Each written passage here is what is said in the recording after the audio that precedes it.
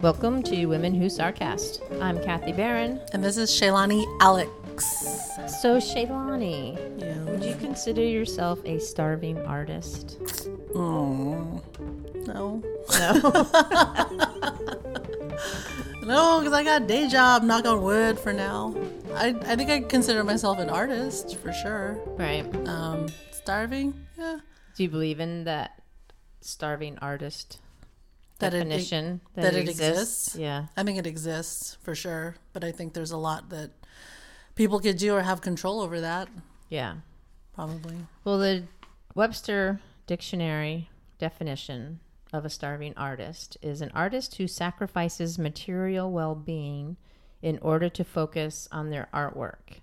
They typically live on minimum expenses, either for a lack of business or because all their disposable income goes toward art projects. So, it's almost like starving artist is more of a self-inflicted disease, virus, something, Yeah. because you're so into your art projects that you just Forget put about money back into your art and don't worry about the basic things of how to live.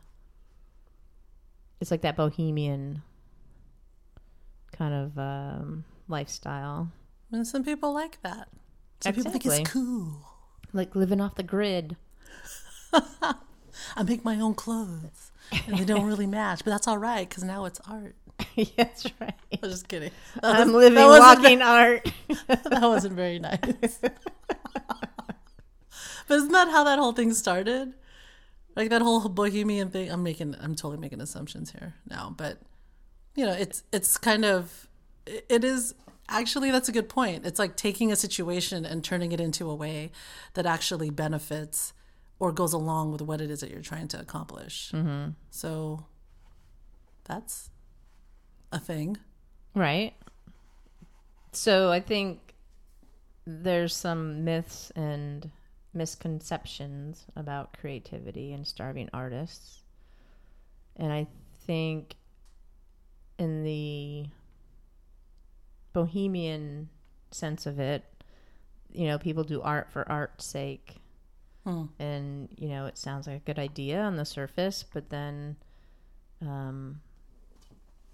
when you realize that you have to eat and have a place to live, and that kind Survive. of changes everything. So as far as the myths, the first myth is you have to starve to be an artist. And, you know, I think it's the whole creative process that sometimes people don't need material things or things around them because it's distracting for their creative process. And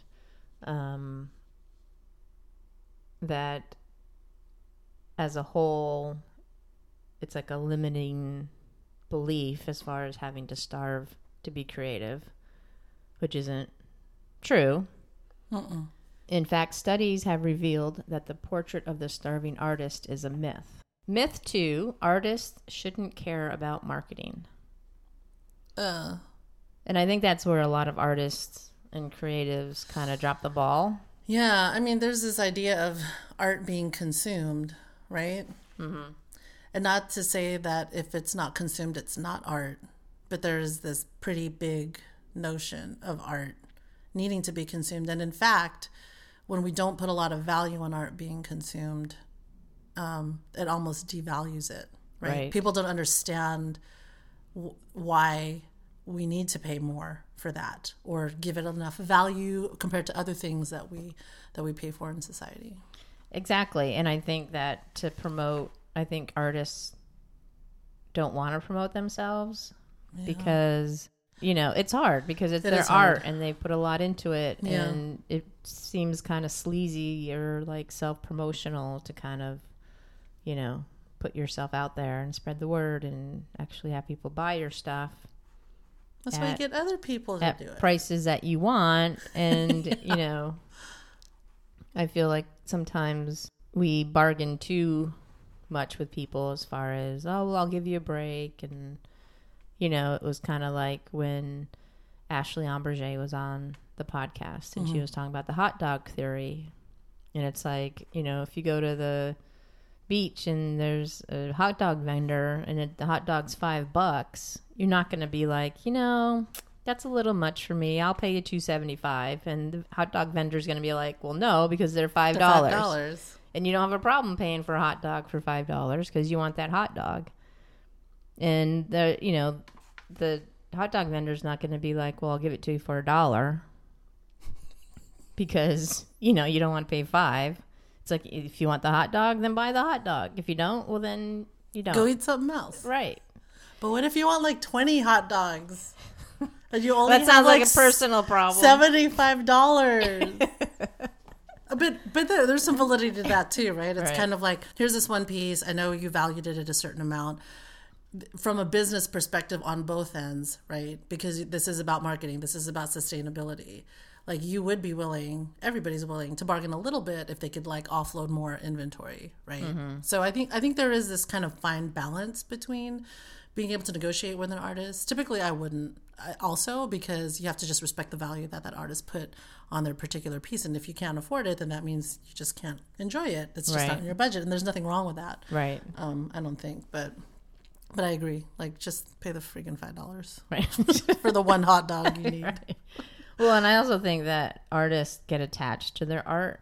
And so sometimes on that level, it's hard for them to sell it at all because it's their baby or they put so much into it. And so I think like the attachment to that sometimes is a bit much and needs to be looked into further.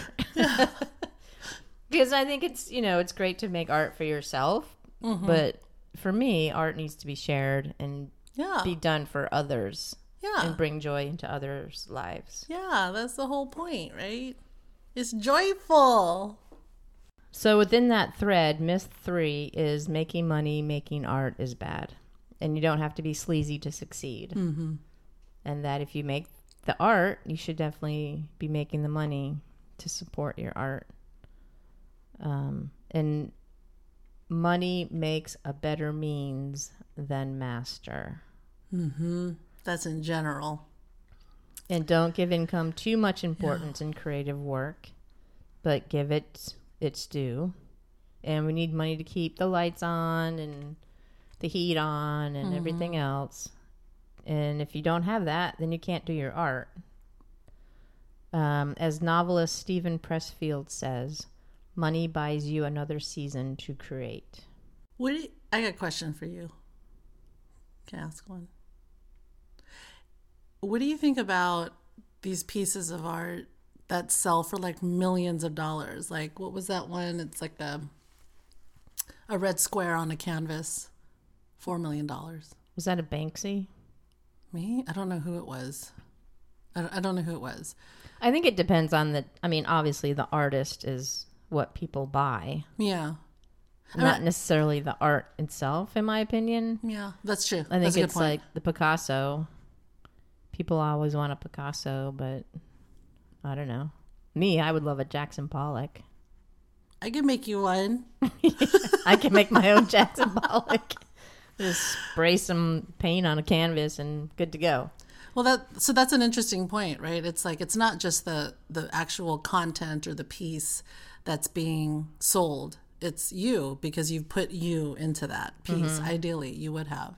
But, you know, putting like these really big price tags on things as an artist, like, how would you feel if someone said, Kathy, I'm going to pay you $4 million for that podcast you made yesterday. Can I just get a copy of it and just, it's only mine and solely mine? I can't, you know what I mean? Like, would you be okay with that?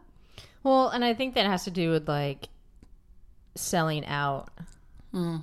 And I think that has to do with starving artist syndrome as well, is that a lot of artists feel like they're going to sell out, or people are going to accuse them of selling out. But I think as far as paintings like the Picasso or that $4 million piece, it's like people think of it as an investment because it does gain value. And there are other, like collectors. collectors collect art, cars, whatever. And they see it as an investment more than something that they may enjoy it, but spending $4 million on something I think is a bit ridiculous. Well, but hey, you know, if you're a bazillionaire, then $4 million's nothing.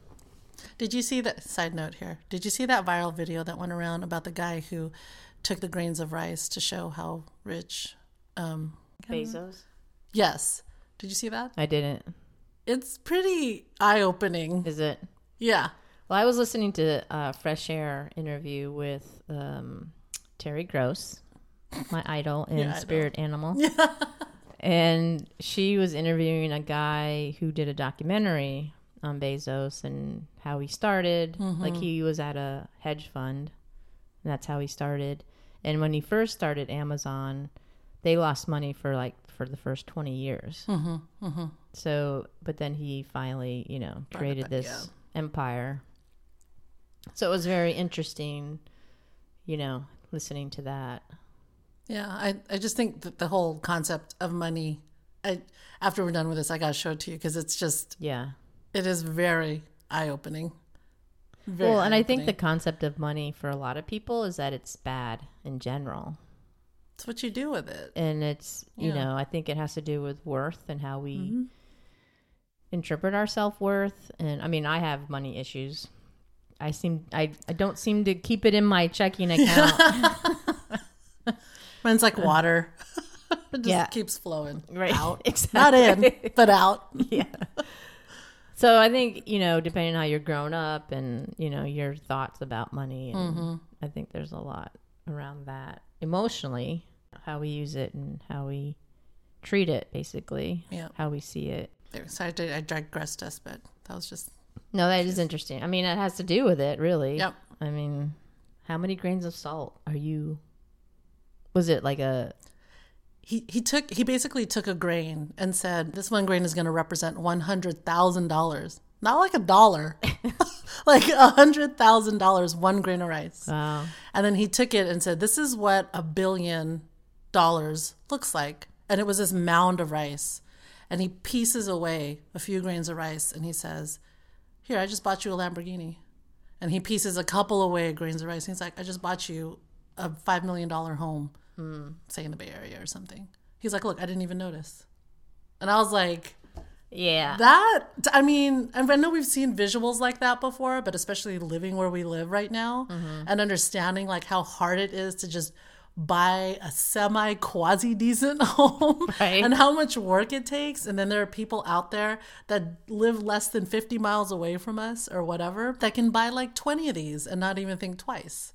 Like that is just mind-blowing to me. Like I don't know that I would ever get to that point. And even if I did, whether I was an artist or like working as an accountant or whatever I wanted to be, like would you feel comfortable with that? Mm-hmm.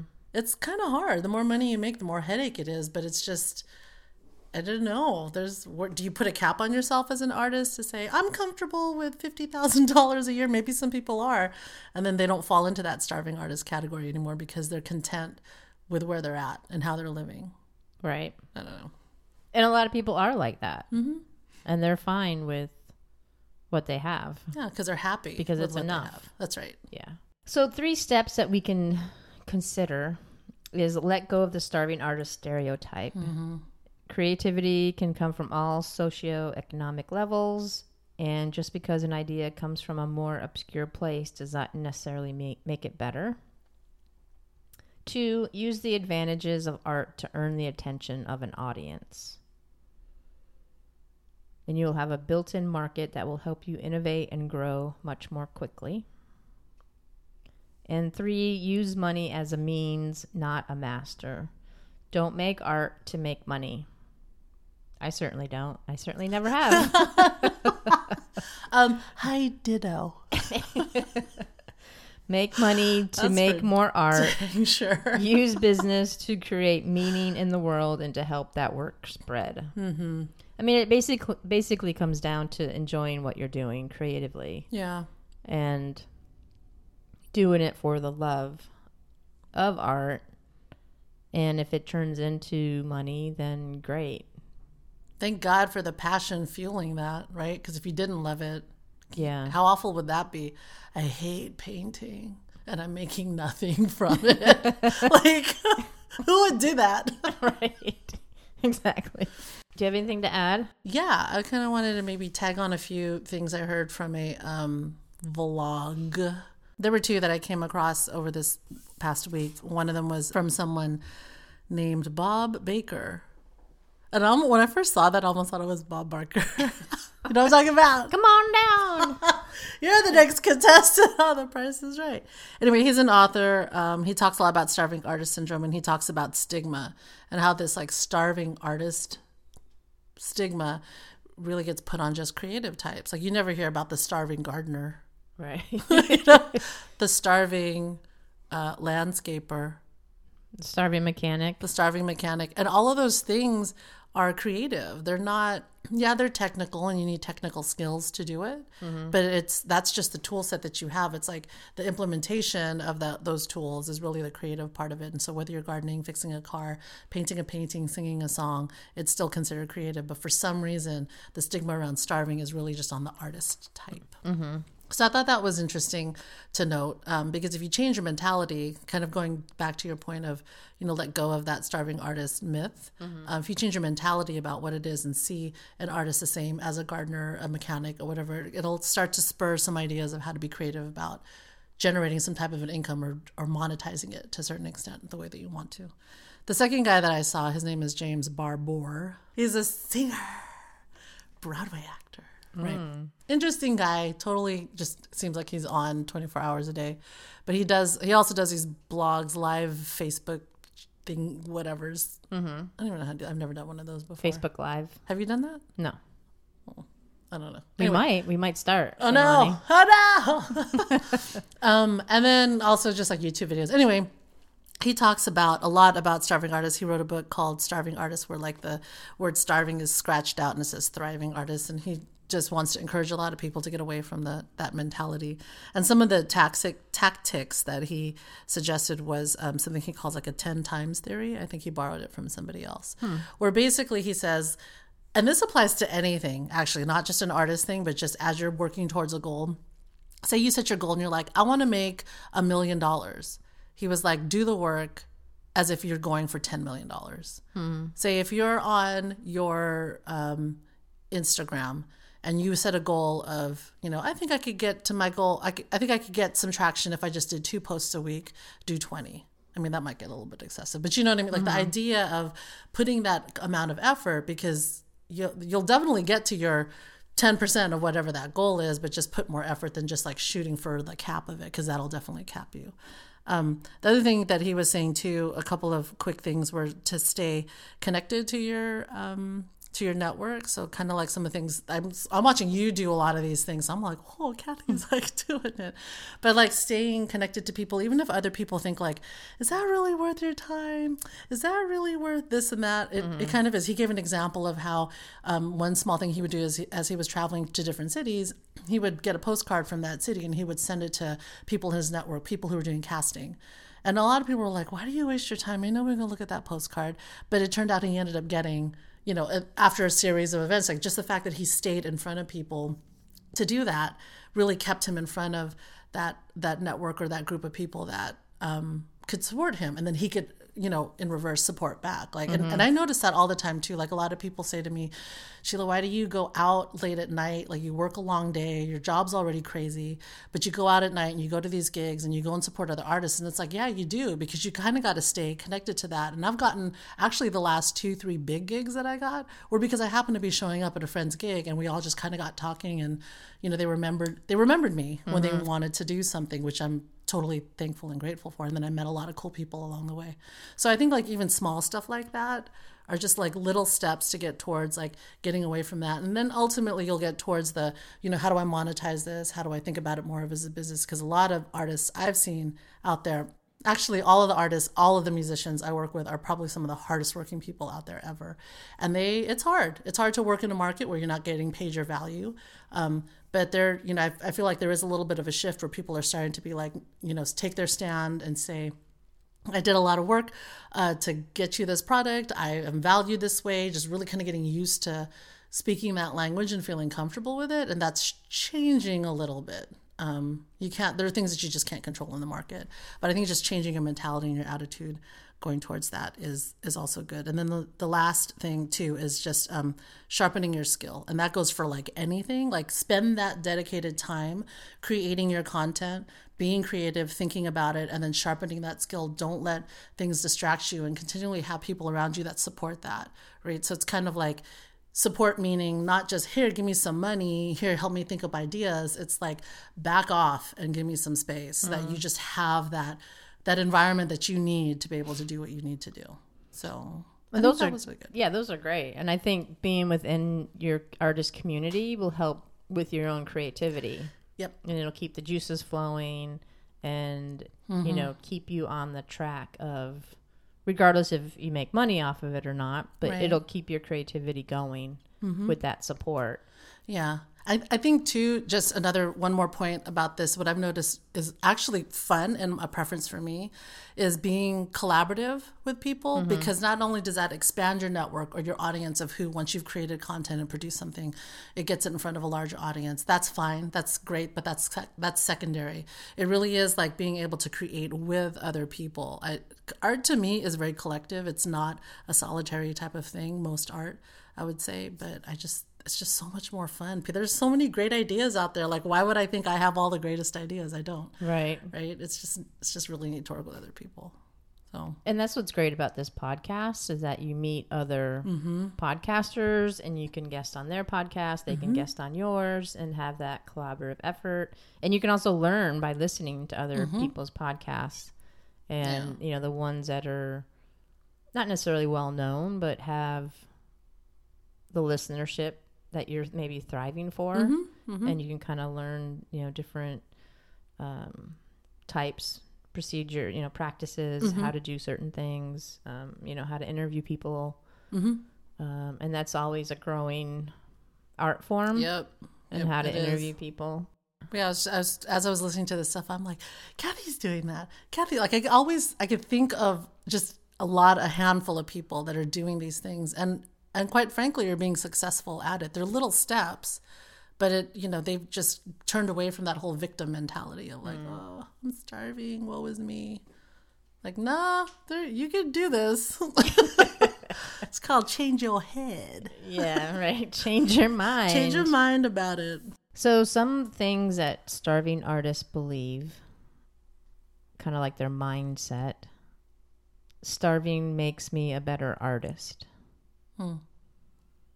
Well, if that works for you, then hey, go for it. More power to you. Yeah. Money is evil. Oh. Some people do think that. And money is just a tool. I mean, I have my day job so I can do my creative projects, basically. The big break will come. So instead of creating a plan or creating something themselves, the starving artist believes that their big break will come and they'll be instantly rich, famous, and happy. And I think that happens a lot with kids on YouTube. You mean with the whole influencer type thing? Well, that, and I think, people want to get on YouTube. Like my nephew has his own band, and his name is Mike Imbassiani in the Blues Rockers in Florida. He's the one that actually created my music for the podcast, but he has come up against some artists, some musicians that have left his band because they want to become famous and be found on YouTube, and they're young, and they're inexperienced, and they think that they're going to make it big on YouTube and become these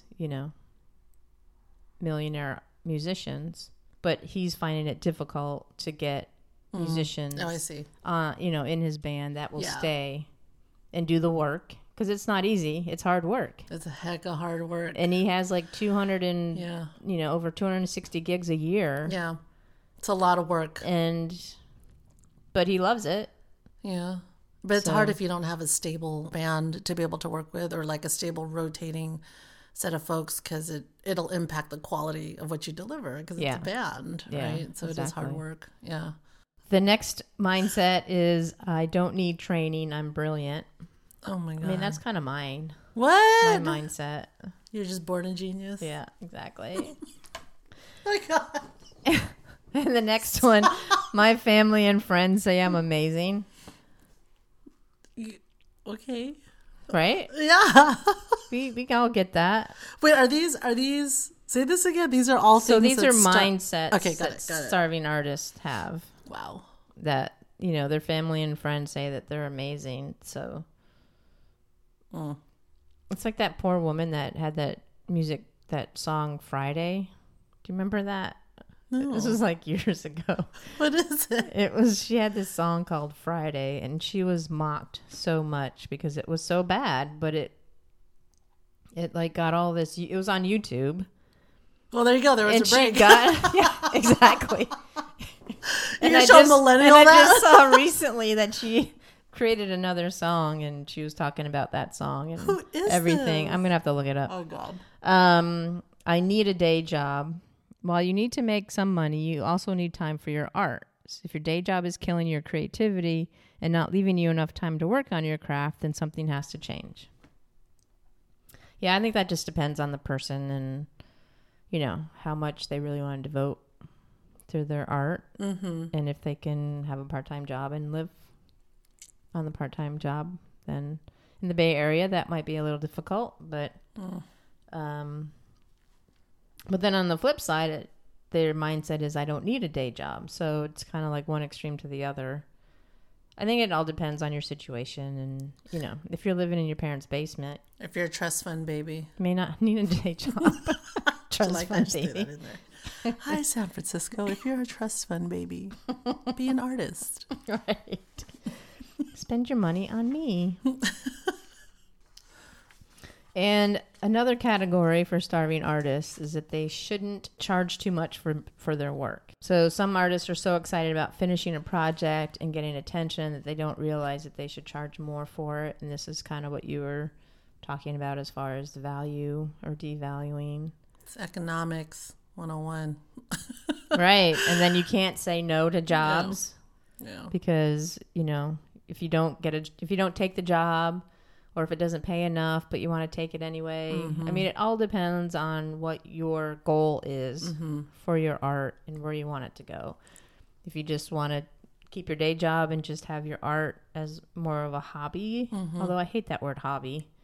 I don't like that either. I would like to move away from using that word. Okay, we won't use the word hobby. Not you, just like in general. It's true, though. I don't like the word hobby either because the podcast, it may not be making me money right now, but I don't consider it a hobby. This is not a hobby. This is way too much work to be a hobby. It's not a hobby. It's like a second job for me, but it's a creative. Yeah, it's almost offensive, actually. Like a lot of people who don't maybe do art or whatever, or create stuff. Like when you meet them, let's say you're in a party setting, they're like, oh, you play an instrument? Oh, yeah, I guess I do. And they're like, oh, like a hobby? Right. Like, and then how am I supposed to explain that? Like, totally go off with them like, nah, like, take my earrings off. No, you didn't. What'd you just say that was? I wouldn't do that. But it's like, how do you have take that? Off your earrings. I don't take off my ring. Hold my baby. I'm about to do this. This is not a hobby. Okay? I wouldn't do that. But it presents, it's this weird kind of like, why would you assume it's a hobby first versus like actually being a legit kind of thing? I don't know. Anyway. But I think that's what people do. It's like, well, what do you do for a living? It's like people just want, like when you meet people, well, what do you do for a living? Make money. Live. I live. Because people classify you and stereotype you and see you as your job. Like if you say I'm a lawyer or I'm an actor, it's like, oh, it's like different depending on what you do. Yeah. Depends on how people react to you and how exciting it is or how boring it is or, how they can, cash in on, ride your coattails because you're, like this big deal rapper.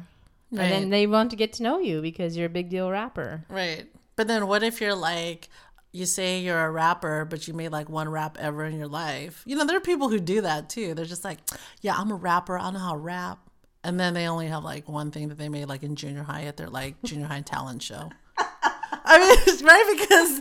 Because the reality is like they don't rap. They're like making sandwiches someplace. I mean, there's nothing wrong with that. It's just like maybe one seems more exciting than the other. But well, that's the person calling them something that they aren't really. Are they? I mean, are they really a rapper?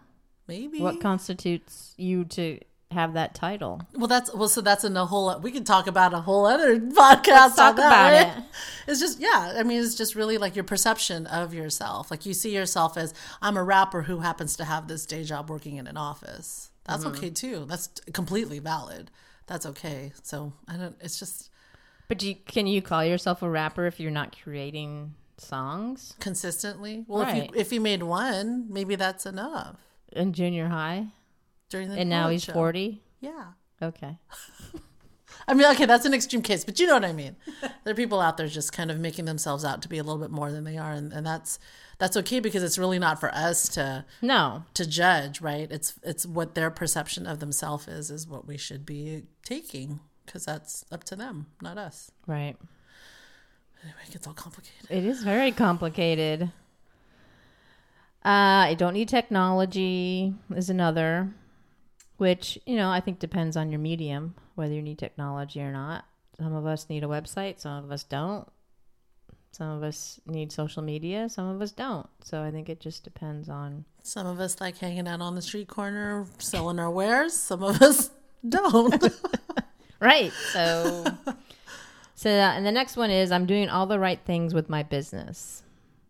So the internet has really broken down the old business models.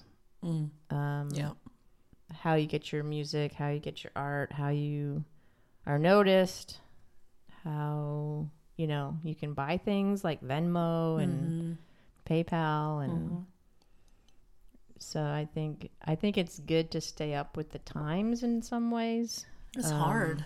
It's moving so fast. But I feel like an old lady. Like when I'm trying to do that, some friends of mine had just released, they're with a band that just released an album, and Greg, I went to their CD release party out in San Rafael, and he goes, oh, here's a copy of our album, and he hands me over this thing that's the size of a business card, and I'm like, what's that? He's like, it's our album. It has all the artwork, all the music's on there. And I was like, what? And you flip, it's kind of cool. You flip as part of the card, and it turns into a USB drive, and that's what you put into your. No way!